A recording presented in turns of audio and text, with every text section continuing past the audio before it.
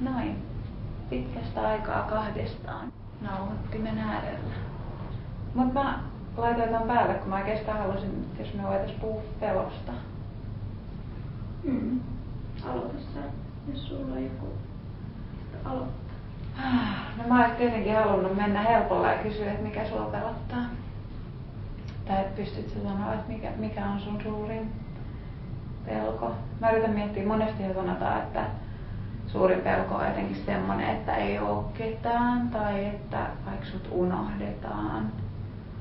Tai niin kyllä se varmasti on jossain.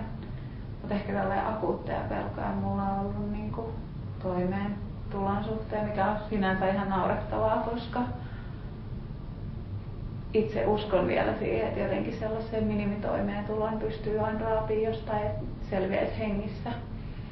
Ja sitten toisaalta myös ajattelen niin, että no mut hei, jos mä en pysty, niin ehkä sit mun pitää kuolla. Et se on jännä, miten silti tällaiset tosi perusasiat pelottaa välillä, vaikkei niihin ole syytä edes.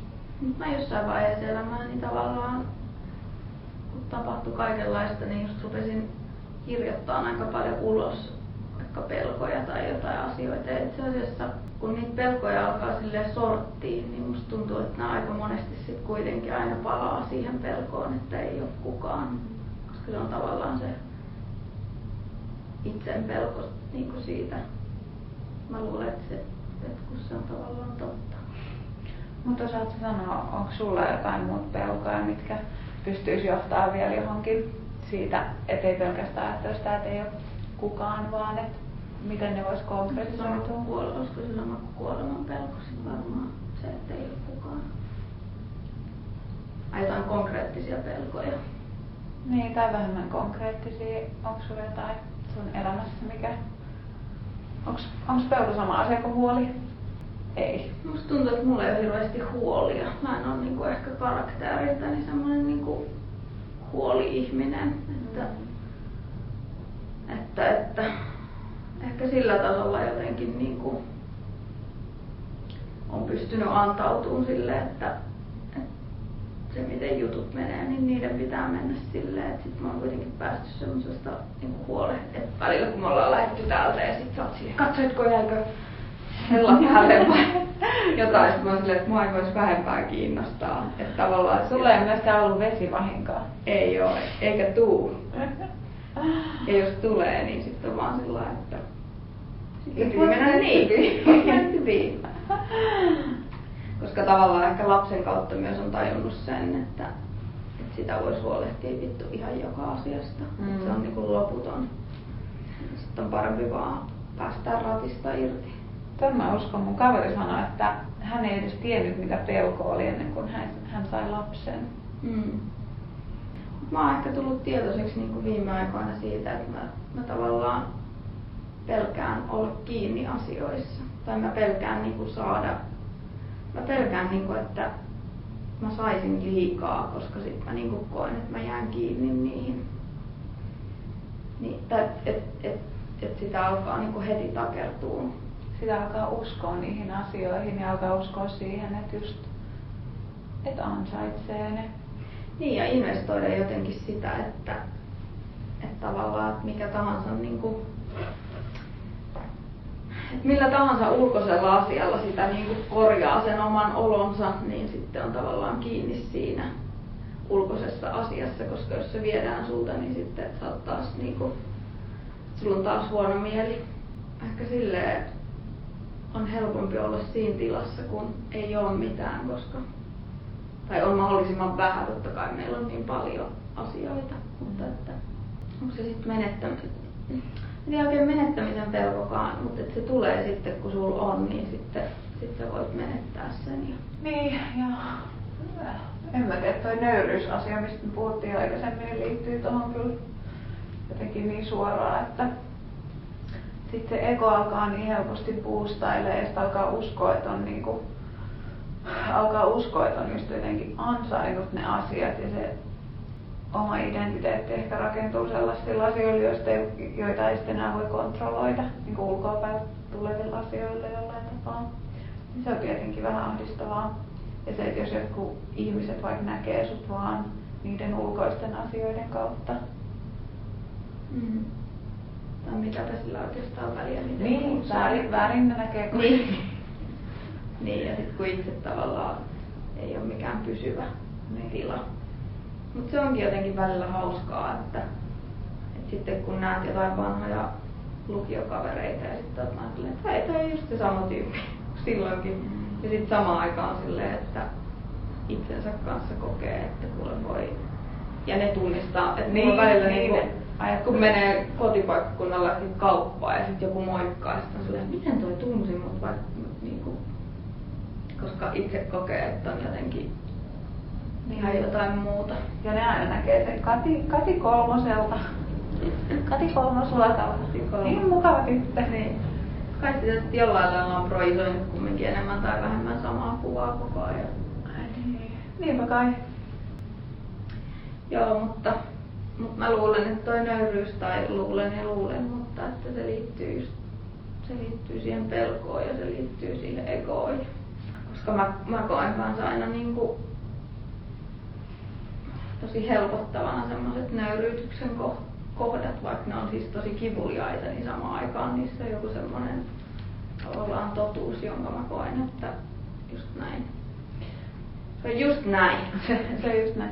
Mutta mä itse asiassa mietin, että tämä liittyy aika paljon sellaiseen, kun me ollaan puhuttu menestyksestä. Niin tämä on vähän sama asia kuin äsken mä sanoin sitä, että ehkä sitä alkaa sitoa sitä omaa itseään ja alkaa näkeä itsensä niiden ulkoisten asioiden kautta. Tavallaan toihan on myös menestyksen ongelma, että sit kun sä teet jonkun asian, jota kautta sä menestyt, että sä vaikka teet jonkun niinku, sut aletaan vaikka tuntemaan siitä, että sä maalaat tietynlaista asiaa ja tietyllä tavalla, niin sit, koska se on se, mistä sut tunnetaan, niin sulla tulee myös se, että sä et pysty päästään siitä irti. Tavallaan se on just se egon pelko, että mä en ole mikään, jos mä en ole tää, joka sai menestystä olemalla tämä. Niin. Kehä. Niin. Ja ehkä jotkut pystyy siihen, että ne ei ole kiinni siinä, niin sitten ne tekee niin. mitä ne lystää. Mutta niinhän se on kaikkien asioiden kanssa, että sitten, jos sä jäät siihen kiinni, niin sitten sä et ole vapaa.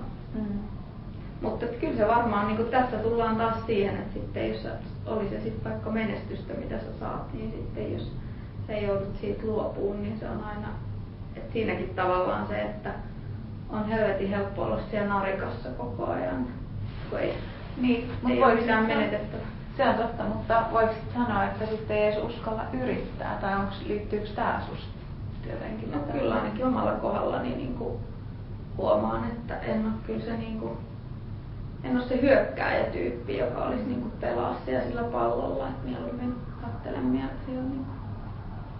Onko se merkityksellistä, että uskaltaa yrittää? Eikö se ole subjektiivista? Jollekin se on merkityksellistä ja jollekin ei. Koet sä, että siinä on jotain arvoa? Että uskaltaisi yrittää.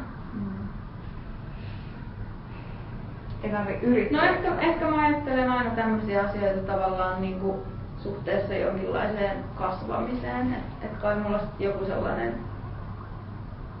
sellainen kehitysuskomus kuitenkin on suhteessa itseeni, että mä ajattelen, että jotain kehitystä tai musta tapahtuisi, että mä niinku oppisin tässä elämässä jotain, vaikka usein kyllä mietin, että onkohan niinkään.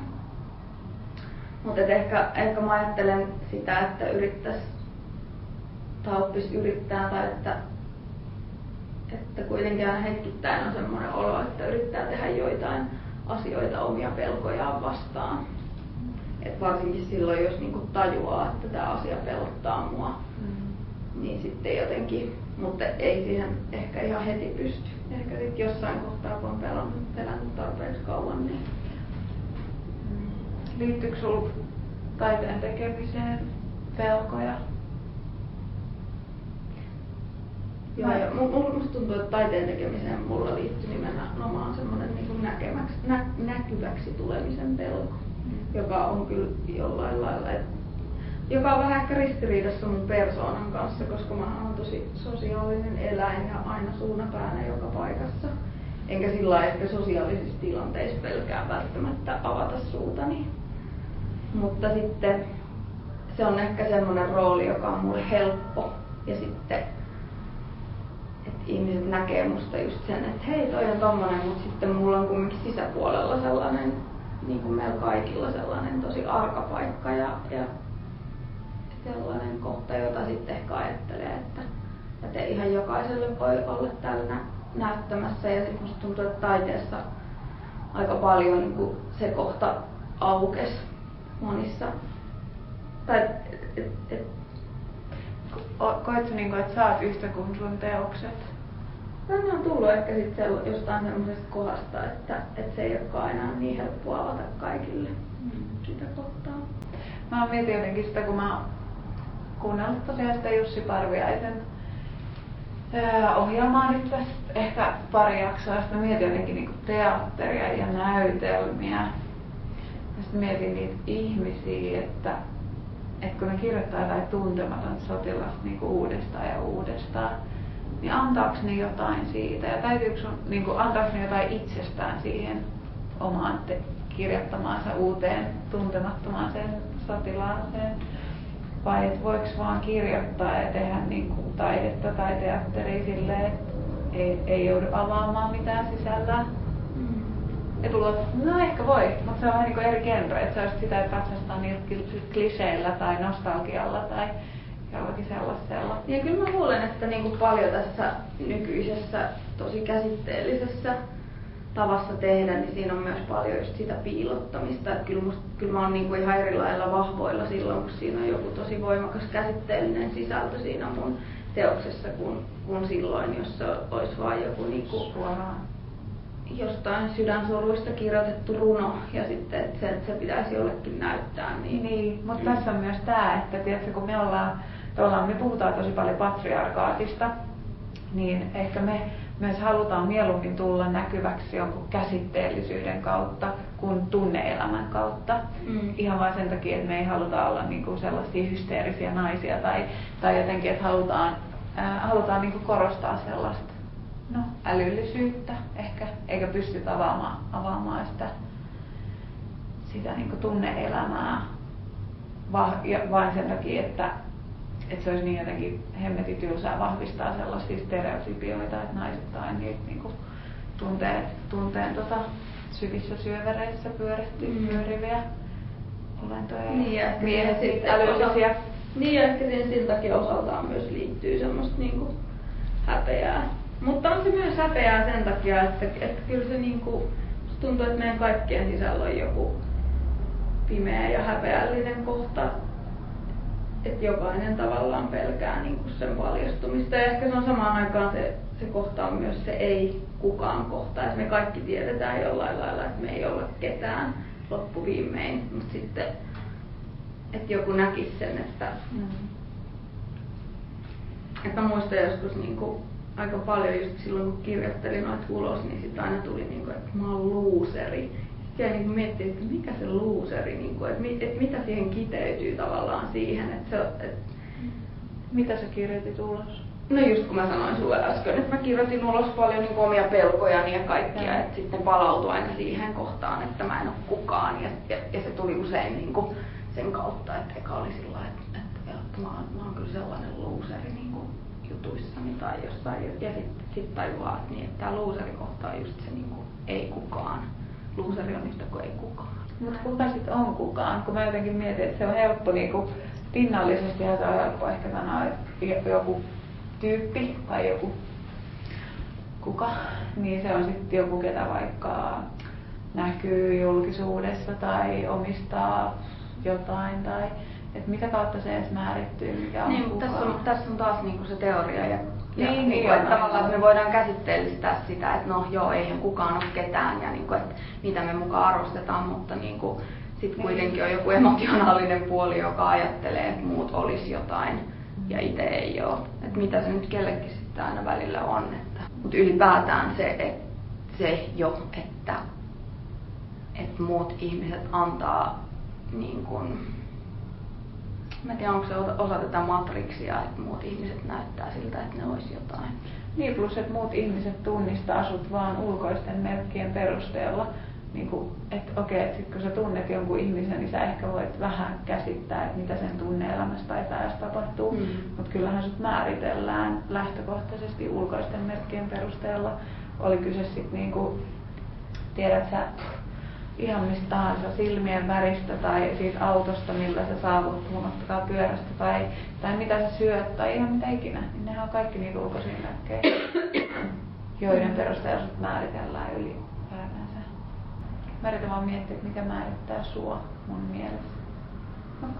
Mä tunnen sulle, mä tiedän täysin mitä sun sielussa tapahtuu. Mitä mun mustassa sielussa tapahtuu.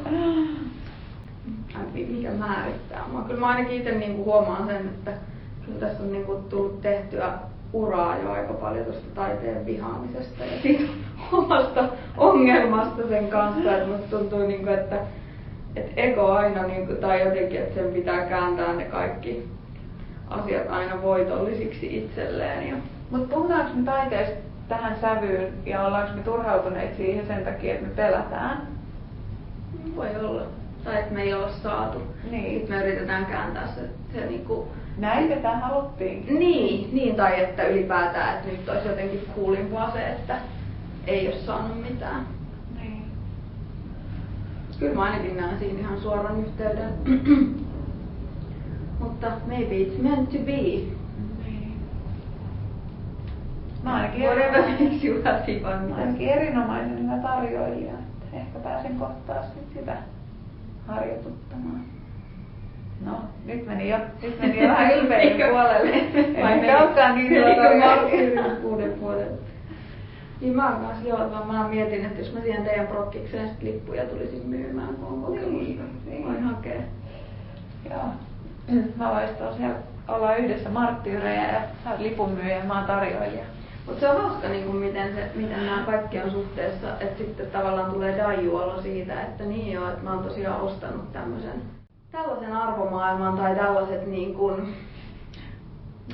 siis todellakin ja naurettavintahan siinä on se, että itsekään ei halua uskoa siihen, eikä onneksi monesti uskokaan, että se olisi jonkun arvosta, että on vaikka taiteilija tai mikä tahansa kuraattori tai Soneran pääjohtaja tai mikään, mutta sitten välillä ajattelee, miten mä tän nyt sanoisin, että ymmärtää myös sen, että ei muutkaan ihmiset usko siihen, mutta välillä joku sokeuttaa meidät kaikki ja sitten me mukaan uskotaankin siihen, että ihmisten että ne on jotenkin älykkäimpiä, älykkäämpiä tai lahjakkaampia tai että ne ansaitsee jonkun position toisin kuin me. Ja sitten se on aina jotenkin joka kerta sellainen hämmästyksen kohde, kun tapaat jonkun tyypin, jonka työtä olet vaikka ihaillut tai jotain, ja sitten onkin sillä, että ai, tommonen tyyppi, tai hän oli ihminen. Hän oli niin, tai jotenkin, että no joo, että ei toi ton ajattelu tai joku muu ton pidemmälle niin kuin tosta meekään.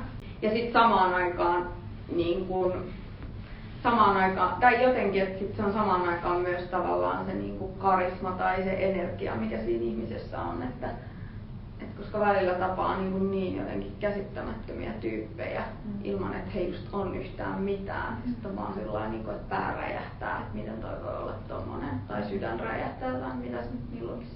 Se on mun mielestä jotenkin niin kauniisti myös sanottu, kun Rauno sanoi, että ensimmäisen 15 minuutin päästä niin sä et enää pysty sanoa, minkä näköinen ihminen on, koska se hänen olemuksensa jotenkin valtaa sen kuvan. Se on kyllä totta. Mitähän se sitten olisi, jos olisi joku auran lukija, että ensisijaisesti aina näkisi ihmisestä ekana joku auran. Sä voit kysyä ystävää. Niin voin kysyä. Mutta onko ne edes irrotettavissa tai että... Ja kyllä mä luulen, että mekin vaikka me nähdä sitä visuaalisesti, niin kyllähän me eläiminä luetaan toisiamme tosi pitkälle. Jos ei nyt haluta mennä esoteeriaan, niin puhutaan eläimestä. Se on hieman hygienisempää. Se on älykkäämpää. Se on hieman hygienisempää. Ei nämä hysteeriset naiset taas usko asioihin, mitkä eivät ole tieteellisesti todistettavissa, koska se vasta pelottavaa olisikin. Niin. Ja sitä just puhuttiin tänään mun ystävän kanssa, että tämä länsimainen kulttuuri on jotenkin niin kiinni mitattavuudessa. Toi tiede on jotenkin, että kaikki pitää olla just jotenkin mitattavissa tai todennettavissa ja vasta se tekee niistä niinku todellisia. Ja hauskinta tietenkin se, että sit me keksitään kaiken maailman diipadapa-mittareita, koska kaiken täytyy olla mitattavissa, jotka on silleen worth nothing. Ei kerro mistään mitään, mutta on mittari. Niin, välillä joskus kun itse oli noissa eläinoikeusjutuissa mukana ja sitten just kun tietysti vastusti kaikkea eläinkokeita silloin ja kaikkea, niin ylipäätään mä mietin silloin, että miten voi olla validia testata jotain eläimellä, kun me ollaan niin täysin eri yksiköitä ihmisten, että jos joku kulkee, no ehkä siitä nyt sen saattaa saada fiiliksen, että tappaako tää tai ei, että jos se tappaa kanin, niin ehkä se sitten voi olla mahdollista tappaa meidätkin, mutta et ehkä silleen muuten, että jos nyt joku kani saa ihottumaan jostain aineesta, niin mutta ehkä se sitten, koska niitä on tehty, niin ehkä se sitten on Niin, korreloi siihen, miten me saadaan ihottumaan. no joo, mutta nehän on kaikki vain yleispätevyyksiä tai silleen, että tätä ajatustahan voisi viedä vaikka kuinka kauas, että onhan meillä tosi paljon kaikki erityisherkkiä ihmisiä ja allergisia ihmisiä, Et mitä? jotka voisivat niin vaikka reagoida kuolemalla, vaikka ei puku kuoliskaan. Nimenomaan. Ja siis, niin, Ei se kerro mitään. Ei se kerro mitään. Ja just se, että on yleispätevyyksiä, mutta sitten kun se yleispätevyys ei osu omalle kohdalle, niin ketä vittua kiinnostaa, onko se yleispätevä, jos niin minulle se ei niin, ole että aina naurattaa nämä kaikki masennuslääkekokeet ja kaikki. Mutta tietysti kun kyse on enemmän tai vähemmän aina placebo-vaikutuksesta, mihin minä uskon, koska olen uskovainen, niin ehkä se sitten, jos se on testattu jollain masentuneella ja se sanoo, että ja sit samoin naurattaa lääkkeissä, että tämä saattaa aiheuttaa niin kuin sivuoireet, ahdistusta, vatsakramppeja, mitä sitten on sillä, että niin, no näitä nyt voi olla muutenkin. Niin, mutta toihan on myös juridiikkaa varmaan. Tai jotenkin mä aina ajattelen niin kyynisesti, että kaikki tollanen on sellaista, että sitten niinku voidaan sanoa, että we told you. Vähän niin kuin se, että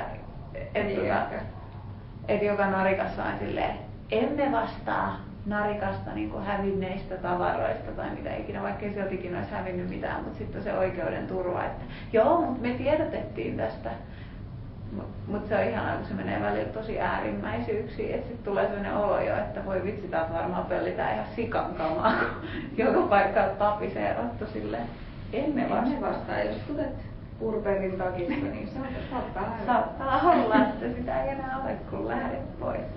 Aina kun itse menee purperin takissa joka paikkaan. Kyllä. Vähintään heti tulee se mielikuva.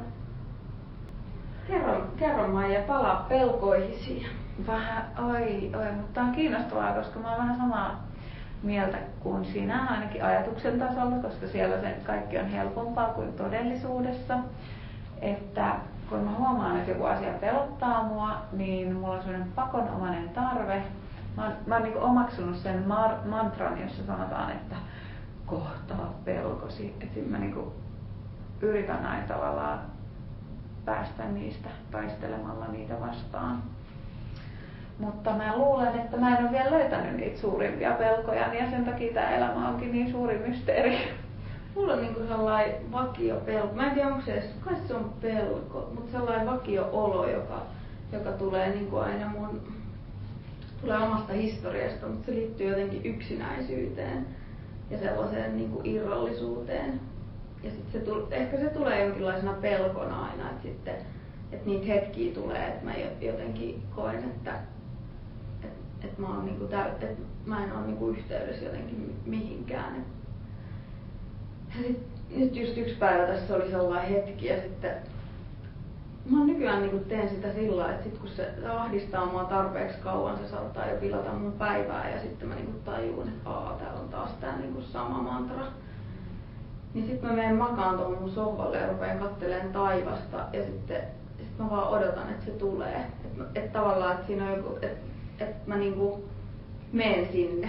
Että mä ajattelen, että nyt mä vaan oon tässä niin kauan, että tää paska olo, että katsotaan mitä tälle tapahtuu. Mutta on niin kaunista, koska nämä narut menee aina yhteen. Tuostahan Pekka puhuu, kun se oli siinä podissa. Se on kyllä totta. Että upottaa itsensä siihen pelon tilaan.